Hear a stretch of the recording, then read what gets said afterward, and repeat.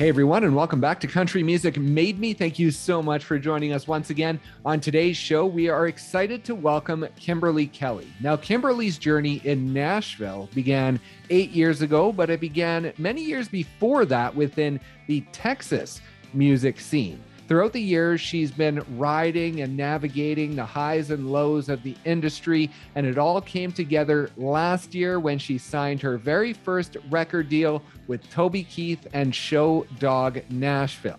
She released her sophomore album, I'll Tell You What's Gonna Happen, earlier in July, and she is super excited to finally get the opportunity to introduce herself to the world. So please enjoy our conversation with Kimberly Kelly.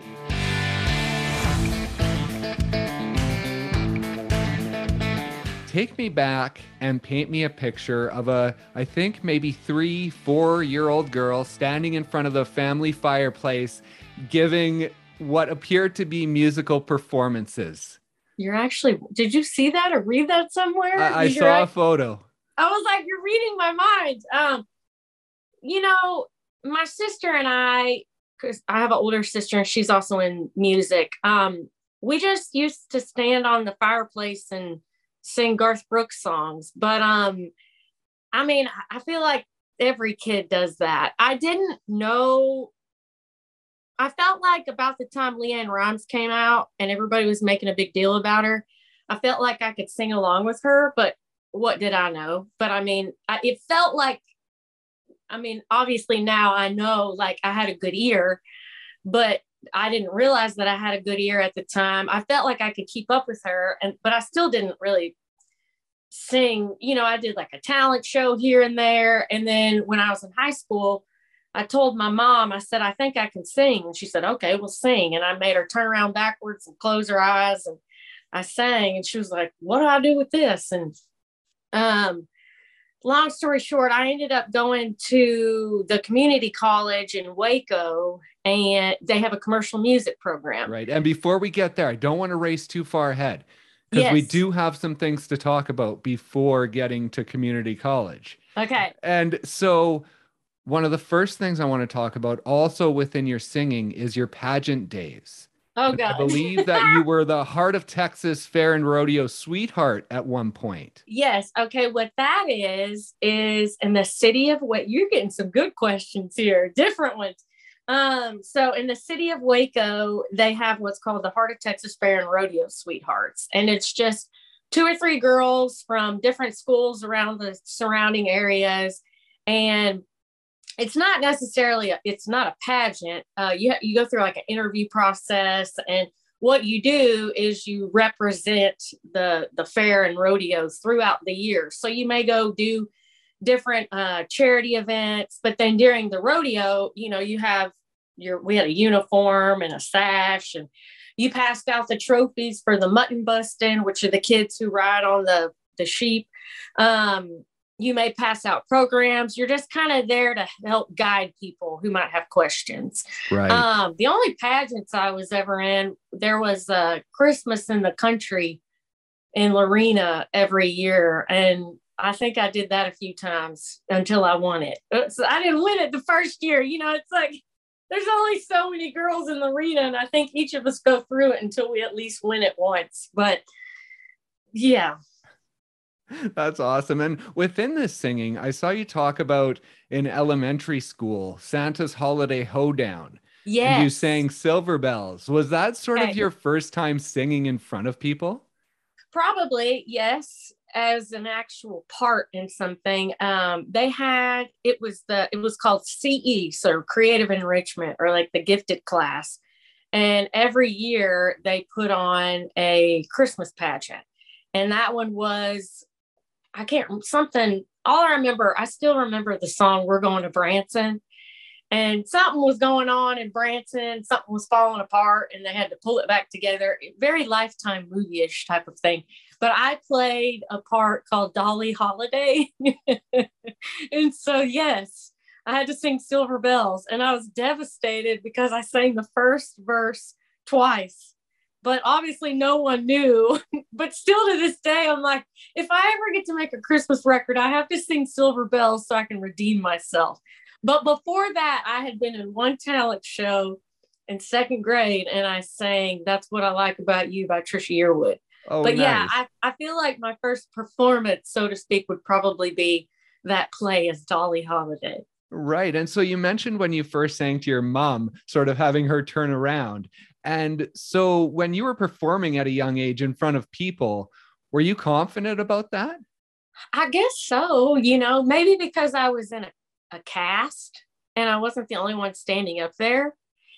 And now thinking about it also, you know, when you do a performance like that, it's dark because the Right. lights are shining on you. I still kind of joke about that now.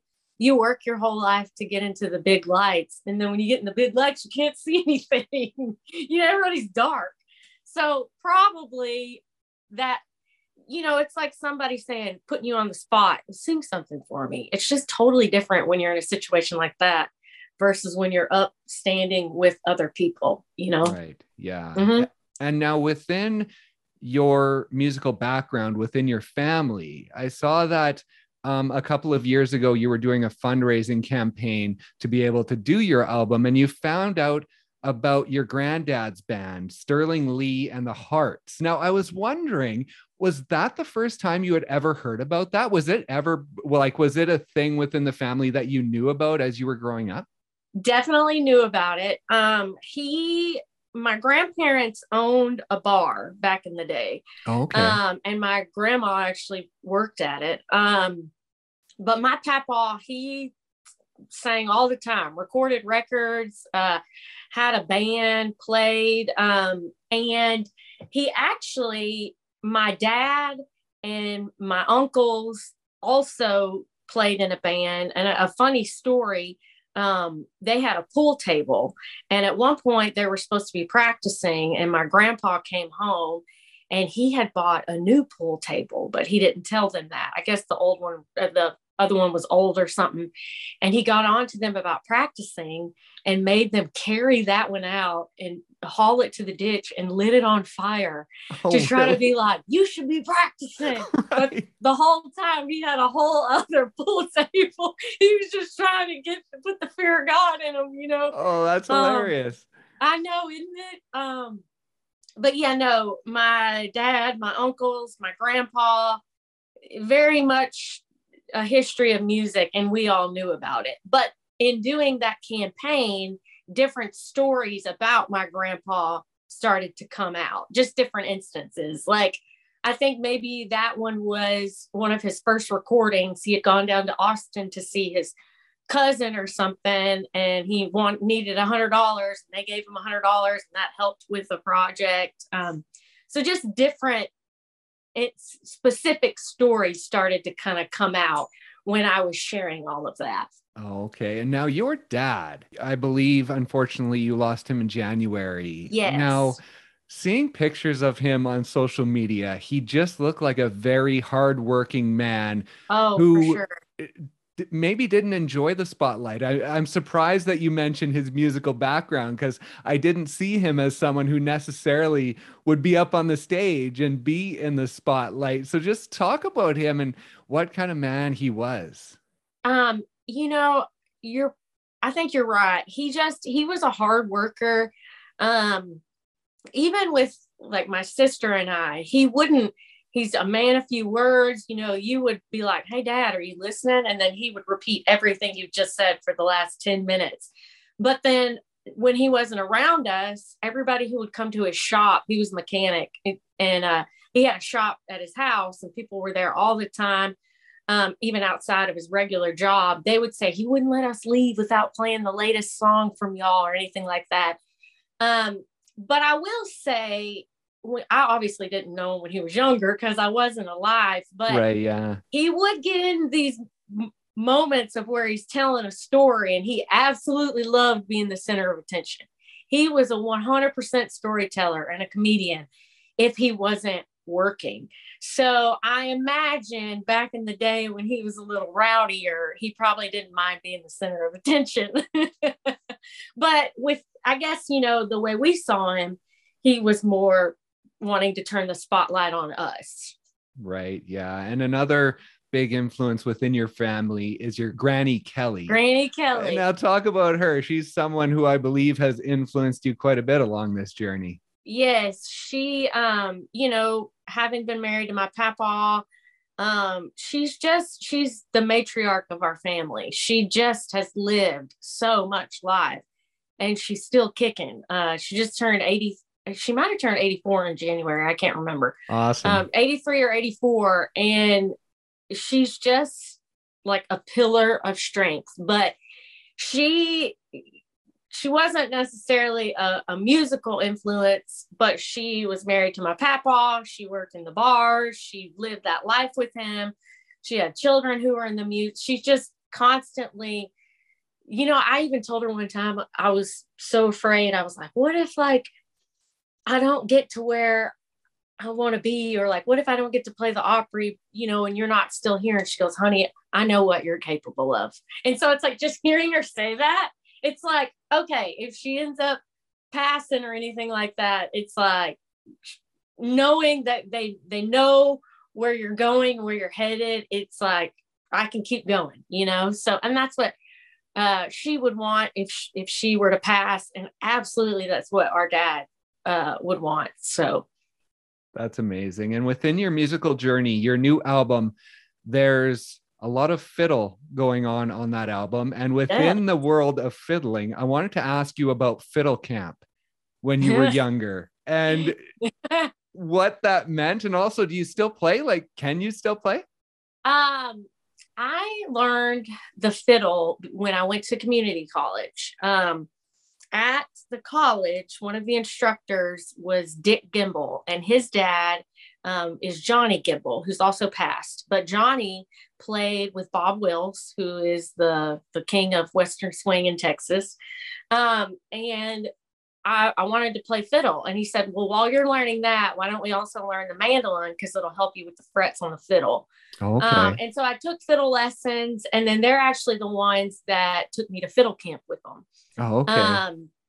But I can play a few things, but I am by no means a fiddler. I can bust it out and fiddle a few things, but nobody's calling me to play with them on the road or in the studio or anything. I kind of took to the mandolin.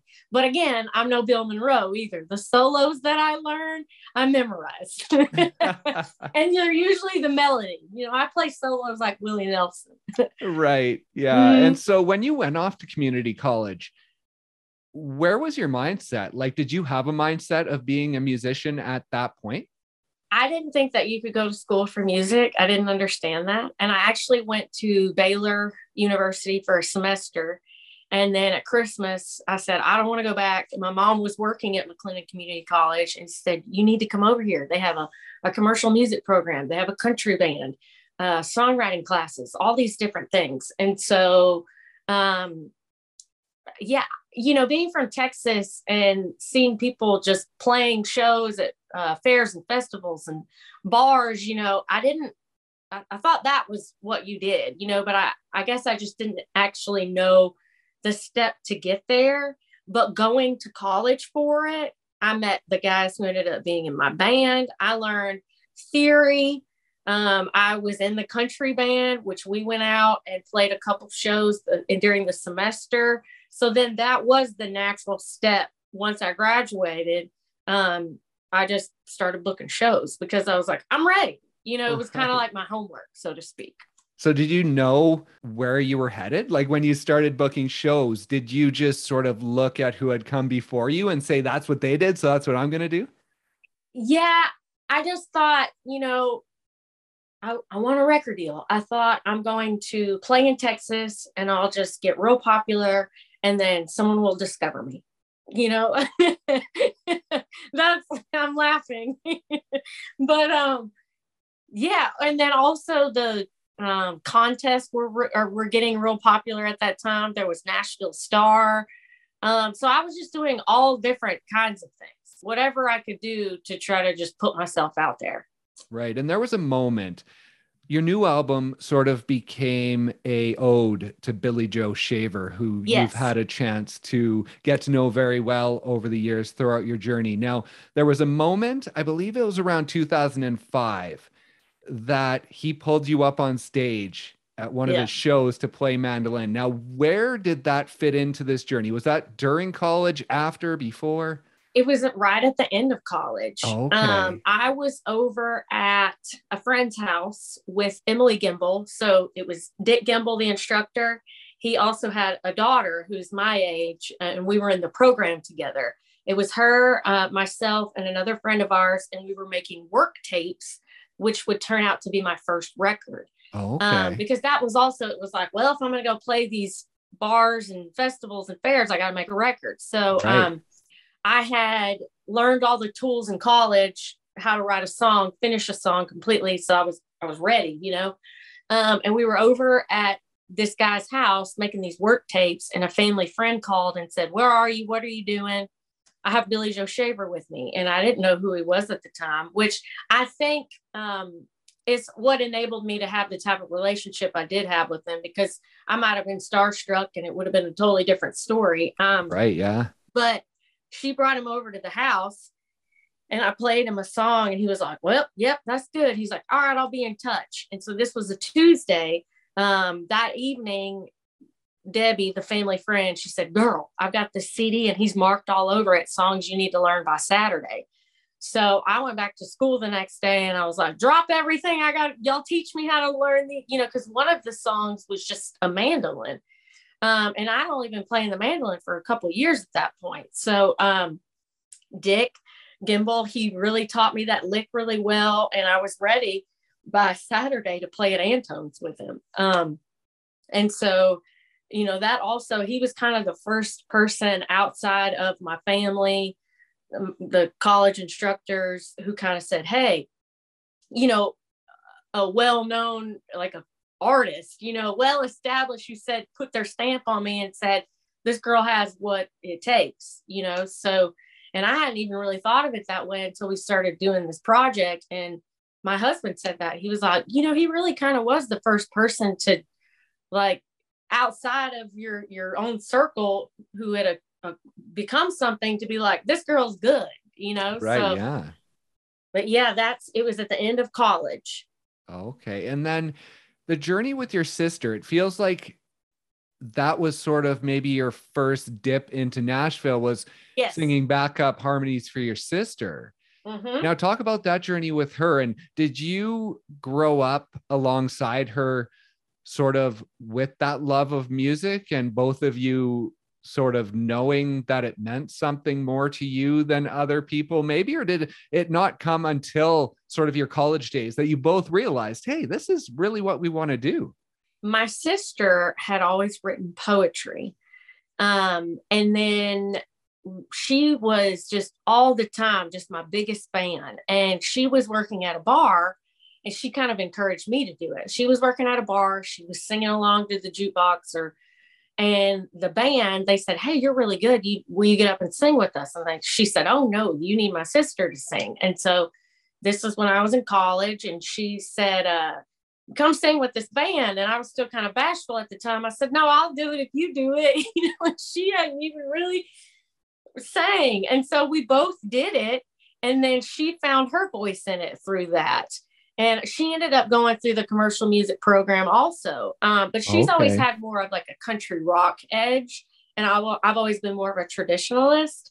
And then we both ended up with our own separate careers in Texas. She was in a duo, and then I think she went solo for a minute. And then I was over here doing my own thing. And then she ran into a songwriter who brought her up to Nashville. And then she ended up getting pitched for a record deal. Okay. And then I was in grad school. And when I finished grad school, it was at the perfect time. She said, "Hey, I signed this deal. Why don't you come up and sing harmony with me while I'm on the road?" So no, we did not grow up thinking that this is where we would be. Wow. And so what is that experience like of sort of coming up with her and you both doing this? At first, when she was signing that record deal and maybe taking the steps before you of what you saw for your life, was there any resentment there, or was it always a supportive thing? 100% sibling rivalry. A healthy dose of it, you know, because you're trying to claw your way up, and it's an interesting circumstance to be with a sibling, you know. I mean, and you're so close, but yet you still feel so far away from it. Right. Yeah.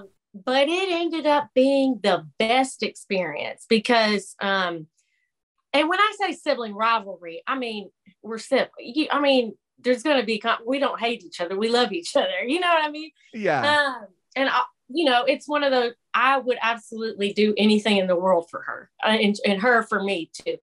But yeah, that's natural. I think anybody feels that way. But through that experience, I was able to become an even more confident performer because I was in the background and I didn't have a heavy job while I was on the road with her. You know, I just had a few lines I needed to sing. She was carrying the weight. So I got to watch these enormous crowds follow her and be willing to go anywhere that she wanted to take them. And so when it got back to the point where I was doing my own shows again, I had in the back of my mind, like, these people aren't waiting for me to fail. They're here to have a good time. So the nervousness kind of subsided. Okay. And I wouldn't have been able to have taken that perspective if I hadn't been singing backup for her, because you don't get to watch a crowd from that angle in any other way, you know? Right. Yeah. But she 100% right now is my go-to as far as, you know, what was this like for you coming up? It's just, I kind of have different expectations going into my record deal, her having already had one, you know, things to get super excited about and things you just kind of take in stride. It's not everybody gets that either. And we're not the first siblings to do it. You've got Loretta Lynn, Crystal Gale, the Mandrell sisters. I mean, it's really neat. And how many families can say that they've had two of their kids in the same family sign record deals? It's kind of incredible. Exactly. And so when did you make the official move to Nashville? 8 years ago. 10 years ago, I was going back and forth on the road with my sister. And then I ended up moving full-time 2 years after that. Oh, okay. And so I saw that your first full band show was a showcase at 12th and Porter in October of 2014. So at that point, that would have been right around when you moved there. What were your expectations as an artist at that moment? Do you remember? That I had been working with these people and written all these songs, and I was about to get pitched and I was going to get a record deal. You know, I've been here a couple of years back and forth. I'm writing with these really great people. I've got some great songs and I'm just the next best thing, you know? And how long does it take to come down from that? I mean, I guess it depends on everybody's journey, but really, it don't take long at all because within the next 2 weeks, you're not signing a record deal. But do you think, like, even if you do sign a record deal, it really feels like within this career, because you're always looking to what's next, even if you do take those steps, sometimes you can still feel let down at the end of the day, 100%, right? 100%. Yes. I feel like it's constant ebbs and flows. I mean, there's even times now that I've signed my deal that you feel that way. But I think what's helped me not get too wrapped up in that is I worked my speech pathology job the whole time I was up here. So, you know, I had something else that took enough of my attention that I couldn't worry constantly. And Erin Enderlin, I wanted to talk about her because she has been a big supporter for you along this journey. Just talk about your relationship with her and how important it has been. You know, Erin was on my list of people that I would love to write with.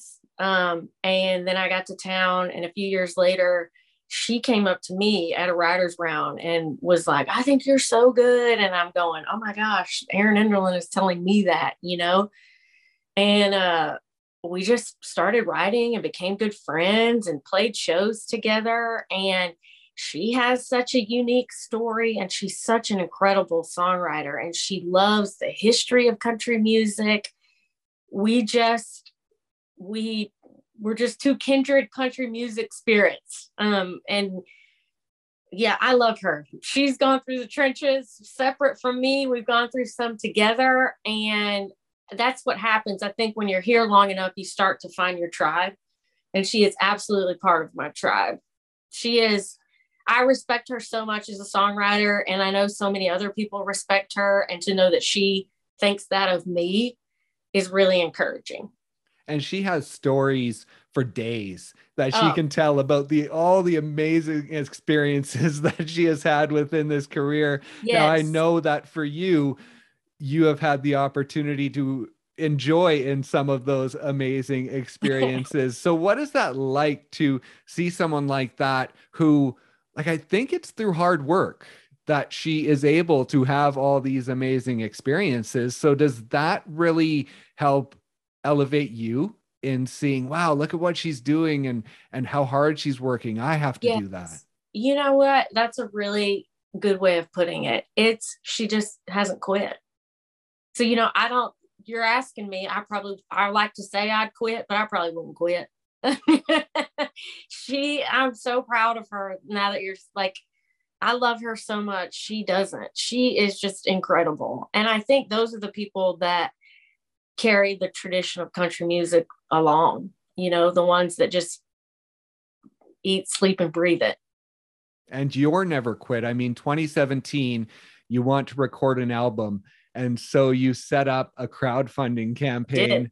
Now, what was that experience like as an artist in setting that up and not knowing what's going to happen? Like, I don't know if I'm going to raise this money. And you did raise it in the end. But what was your thought going through that if you didn't raise enough money? Well, I chose the one that you get to keep whatever you raised. Oh, okay. It's called Indiegogo. I just had reached the point where I thought, I love country music and I want to make some more, and I'm just going for it. And enough people had done them at that time that I wasn't afraid to do it. And then I had some people around me who were like, just do it, you'll need it. And I worked hard. I mean, I messaged everybody, posted about it every day. But yeah, it's scary. And also it's humbling because you put yourself out on a limb and you think, if I don't, it's going to be so embarrassing. But like, more people want you to succeed and they're just busy. They just might not see what you're doing every day. Right. Yeah. So I learned that through that experience, because I reached out to so many people and they're like, don't quit, keep going. We're so proud of you, and then when I hit that goal, I was like, these people love me. I was like, they want me to keep going. So it was an extra bit of confidence that, I don't care if I ever make a record again, I'm making it for these people because these people want it. So it was a mix of emotions. That's awesome. And now it had been 8 years since you had released an album. So basically, before you had moved to Nashville. So when you were putting together that album, did you really find who you were as a musician had evolved because of your time in Nashville and being away from more of the Texas scene during that time? I would think so. I went about making it same way I did this new record. I'm making this as if it's the last record I'm ever going to make. So may the best songs win. And in Texas, it's ingrained in you, like, write your songs. Everybody writes your songs. Then you come up to Nashville, you start co-writing. I'm married to a songwriter and I hear songs all the time that I think, oh my God, why has this not been cut? And living in Nashville and not being married to a songwriter, you hear all those types of songs. And I just thought, I'm going to make a record like the ones that I grew up on. I felt like every song was incredible. And I don't care if I wrote it or not. And part of that is absolutely growth as an artist. It's saying, hey, I can write a song, but I'm going to be the messenger on this one. But I think that comes from experience, 100%. I ain't trying to prove myself. I'm trying to put the best songs out that I can. Yeah. I'm not grappling with that inner turmoil or whatever. And now you mentioned being married to a songwriter. He's a producer. He's an Yes. artist, Brett. So talk about your journey with him. And first of all, I want to hear about your first date at Captain D's and what you remember of that date and how your relationship has evolved from there. Okay, we actually met in Key West at the BMI Songwriters Festival. Oh, okay. We had common friends, and we didn't meet in the writing room, and eventually, and when we first started dating, we tried to keep that separate, just because I'm very stubborn. It's like, I don't want people thinking that I need Brett to succeed. And then I'm sure he didn't want people thinking that he didn't want to push me on anybody, but naturally our camps came together, and people don't care about it as much as we did initially, Right. Yeah. But we had just hung out with friends. And then, I had grown up going to Captain D's every Saturday with my family because kids ate free, and he had never been to Captain D's. And so he had a gift card, and he pulled it out. We were all at a bar, and he's like, who am I going to go to Captain? And I thought, I'll go to Captain D's with you. And so it was our first date as a joke. He ended up taking me on a normal date elsewhere, but we just started hanging out in a group and just goofing off, and then eventually got more private and actually went on normal dates. But yeah, we went to Captain D's and then we would go every year on Valentine. We haven't been in a while. But that's how we are. We're just goofy. That's awesome. And what has it been like on this journey to see each other evolve? I mean, he's evolved into a hit songwriter with number one songs. And so what has that journey been like together to just grow as artists? It's been incredible. It's so fun because he's getting all these opportunities, even just meeting some of the people in my camp.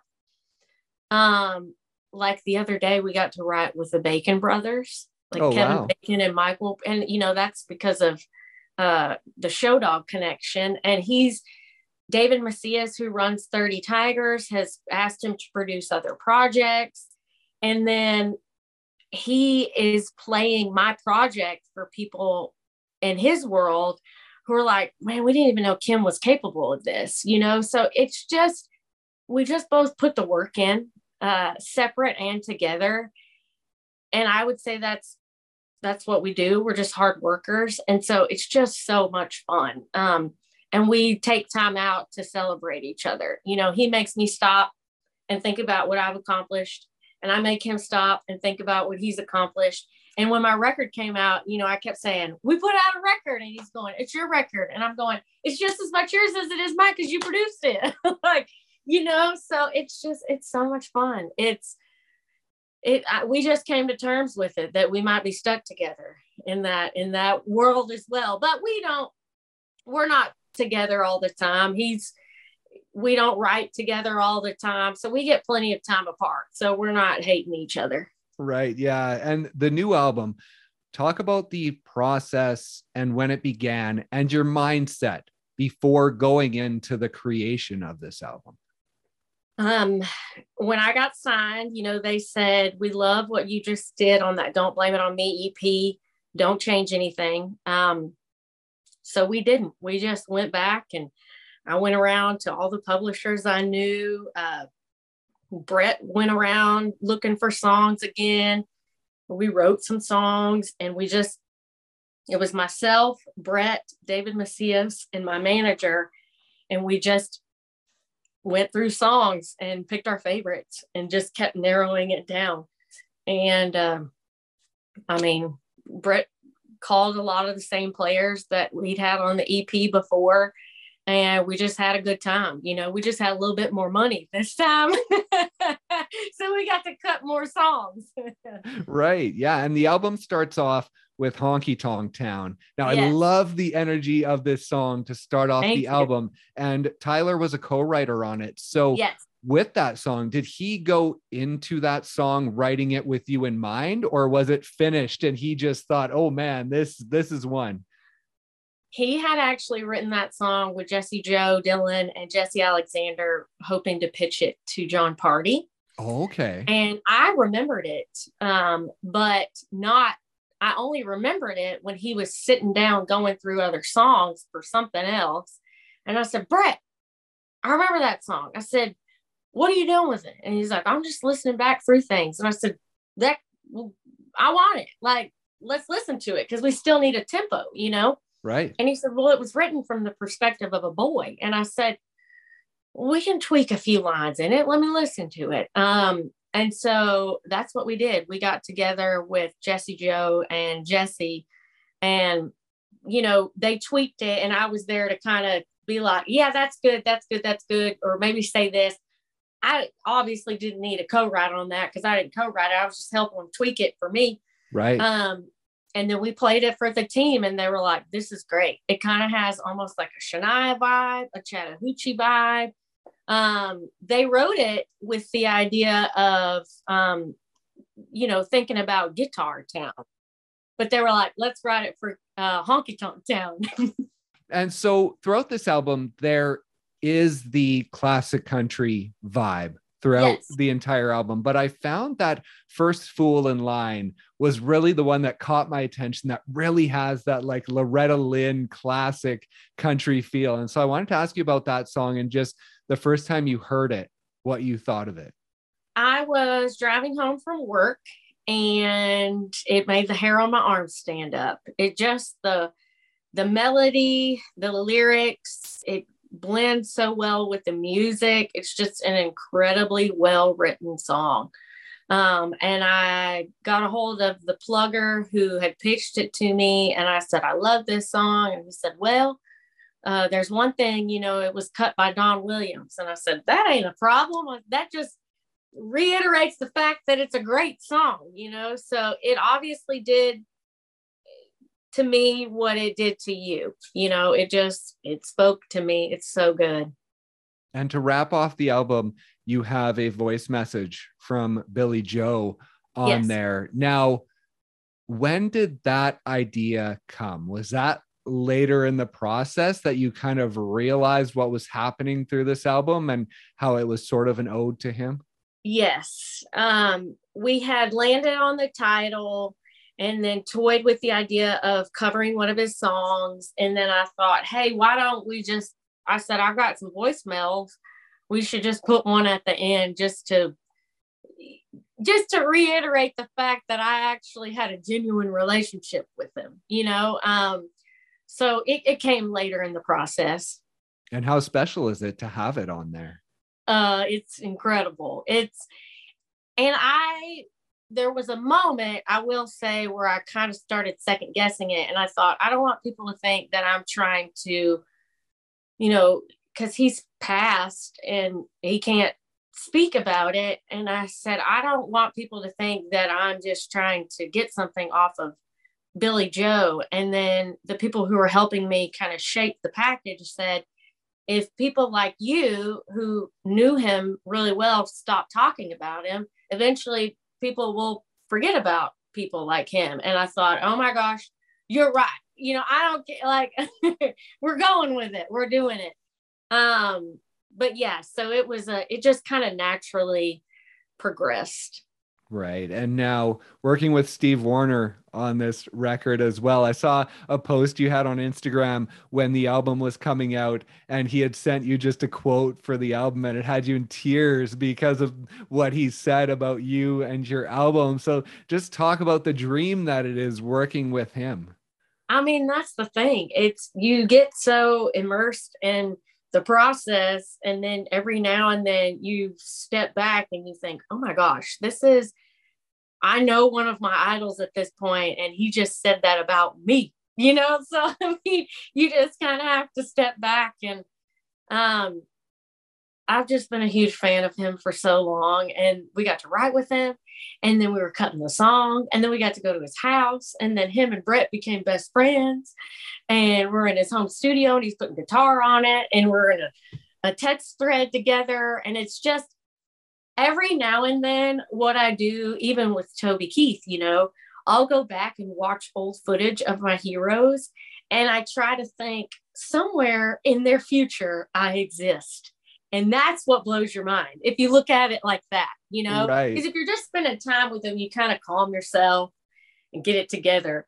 But if you go back and picture them in the old days, you know, it's like, how old was I when they were doing this? And like somehow our paths will cross. And that's what's mind blowing. And within this career of having amazing experiences, I saw back in January of 2015, you posted that you were in Country Weekly magazine with your sister, and that as a kid, that was the ultimate dream. That was it. And so within this career, is it important to remember what 5-year-old, 10-year-old you were dreaming about and where you are now? Yes, I have a vision board, a dream board. That's exactly what you have to do. You have to, you know, when you're getting text messages or emails or calls or you're stressing out about something, you've got to think, you know, this is what I prayed for. This is what I always wanted.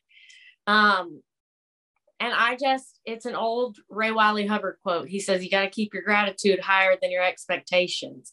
And when you think you're done and that maybe your time has passed, I think that might be easier to do. I'm just, you know, when I got signed to my deal, I thought I want to put out a record and I want to play the Opry. And if the chance presents itself, I would love to do a radio tour. But for sure, I want my record to come out because people get signed all the time and records get shelved. Yep. And I want to play the Opry myself. You know, I sang harmony with others. And one of those things has already happened. My record came out. So it's like, I try to think about the things that I've always wanted and not get too caught up in all the extra stuff going on. And I think it keeps me grounded. And within those moments, where did meeting Reba fit within those? I mean, that's like a dream. It's not a goal. It's a dream. I mean, that was incredible. I went and played that show and only got paid for the travel, but the whole trip was priceless. I mean, when we left that day, she goes, see you back in Nashville. And I thought, you sure will. You just don't know it. You know, and she was exactly what we expect. We went up on her RV when she was getting ready. And she said, y'all want to take a picture later? She goes, well, let's take one later when I don't have catfish in my teeth. And she had a big old hot roller in her hair. And I need to print that picture. I need to print the picture of us and Kevin Bacon. We're just going to put them on our wall so we can. And Brett has been with me with all of them, you know, so it's neat. Obviously meeting your heroes is a dream. You can't have it as a goal. Those are dreams. Right. Yeah. And I think one of your goals I saw back in, I believe it was like the 2012 time frame, that you had the hashtag KK50 or KK50 states. Okay. I want before, and you know, this is all part of my dream board. And aligning with my branding, that's what's helped me not get caught up with things is I'm like, what's the ultimate goal here? And one of the ultimate goals for me is I want to see the 50 states before and I was wondering where you've gotten to, how many you've gotten to so far. I don't know specifically, maybe like I ain't even to 15 yet. I should be, but I got ways to do. But here's the thing. I saw a lot when I was on the road with my sister, but you only see a parking lot. Right. Yeah. You don't get to see. That's kind of where this started. So my ultimate dream would be to have enough of a music career that it would be so much fun to maybe get to do some type of show and call it like cross country or like KK50 states or something. And like almost like diners, drive-ins and dives where I get to go to these places. And I want to see the things of some of the cheesy traveling places like I've never seen the Cadillac Ranch in Texas and I should. But then what would be fun also is if I went to go get to play like a theater or on a flatbed trailer that evening for so it's music related, you know? Right. But then just to show people like, hey, look at these places around the country that you can go to and you don't have to spend $1 million. And I'll get to meet all these people, but then also get to play music. So that's my goal. That's my dream. That's the ultimate dream. If I can get enough, kind of like, I feel like Miranda Lambert's doing a little bit of that right now. She's gone out. I read somewhere where she said that she's always off in the cold states. And so she took time off this summer and she's going out to camp and stuff in her Airstream and getting to actually explore. And I'm like, that's right about kind of like right along the lines of that. I want to travel to 50 states before I die but also get to play music at the same time. So. Right. And now one more thing I want to ask you about your junior high scrapbook and being part of the Clay Walker fan club. And is that scrapbook still around? Do you still flip through it and see where your mind was back then? Oh, yeah. I'm actually currently going through an old chest of things and keeping things, throwing things away, laughing a lot, getting real embarrassed. But my first crush was Randy Travis. And then I became obsessed with Clay Walker so much that in the 6th grade, there was a boy that came to school. He'd been homeschooled and he was so cute. And I ended up being his first girlfriend. And it was the Valentine's dance. And I ditched him to go to a Clay Walker concert. So that's how much I loved Clay Walker. It's funny now that I'm actually, I'm obviously not that obsessed with them anymore. Not in a creepy way. I still am a huge fan, but he doesn't need to like lock his doors or anything. It's sweet to have all those things and like old pictures of him and Patty Loveless when they were on tour together. And now I'm managed by the same manager as Patty Loveless. So it's wild that it just came full circle like that. That's amazing. Well, the new album, I'll tell you what's going to happen. It's out now. What does the future hold? What does the rest of the summer and into the fall hold? Are there tour dates that are being planned? Yes. I've had a bunch of what are called one-offs, which means you just kind of go play a gig here, a gig here. I'm not on a major tour because I got signed to my booking agent later in the spring, and most of those things are getting planned way in advance. And plus, nobody knew who I was yet. I'm just getting announced, But I did get a call yesterday from my manager, and I think I'm going to get some dates with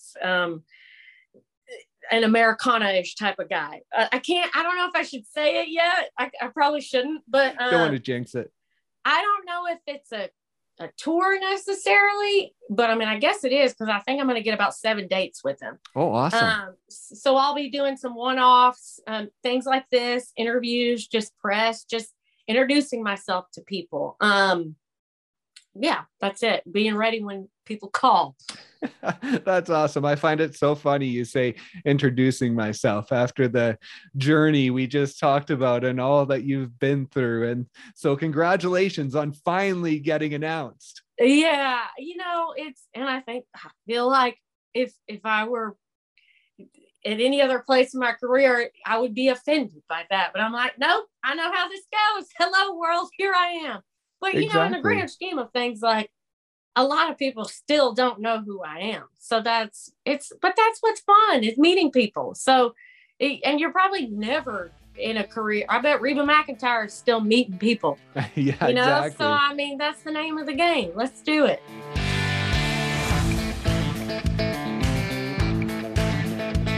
Thank you once again so much for listening. And thank you to Kimberly for stopping by and sharing her story. Be sure to check out her sophomore album, I'll Tell You What's Gonna Happen, wherever you stream your music.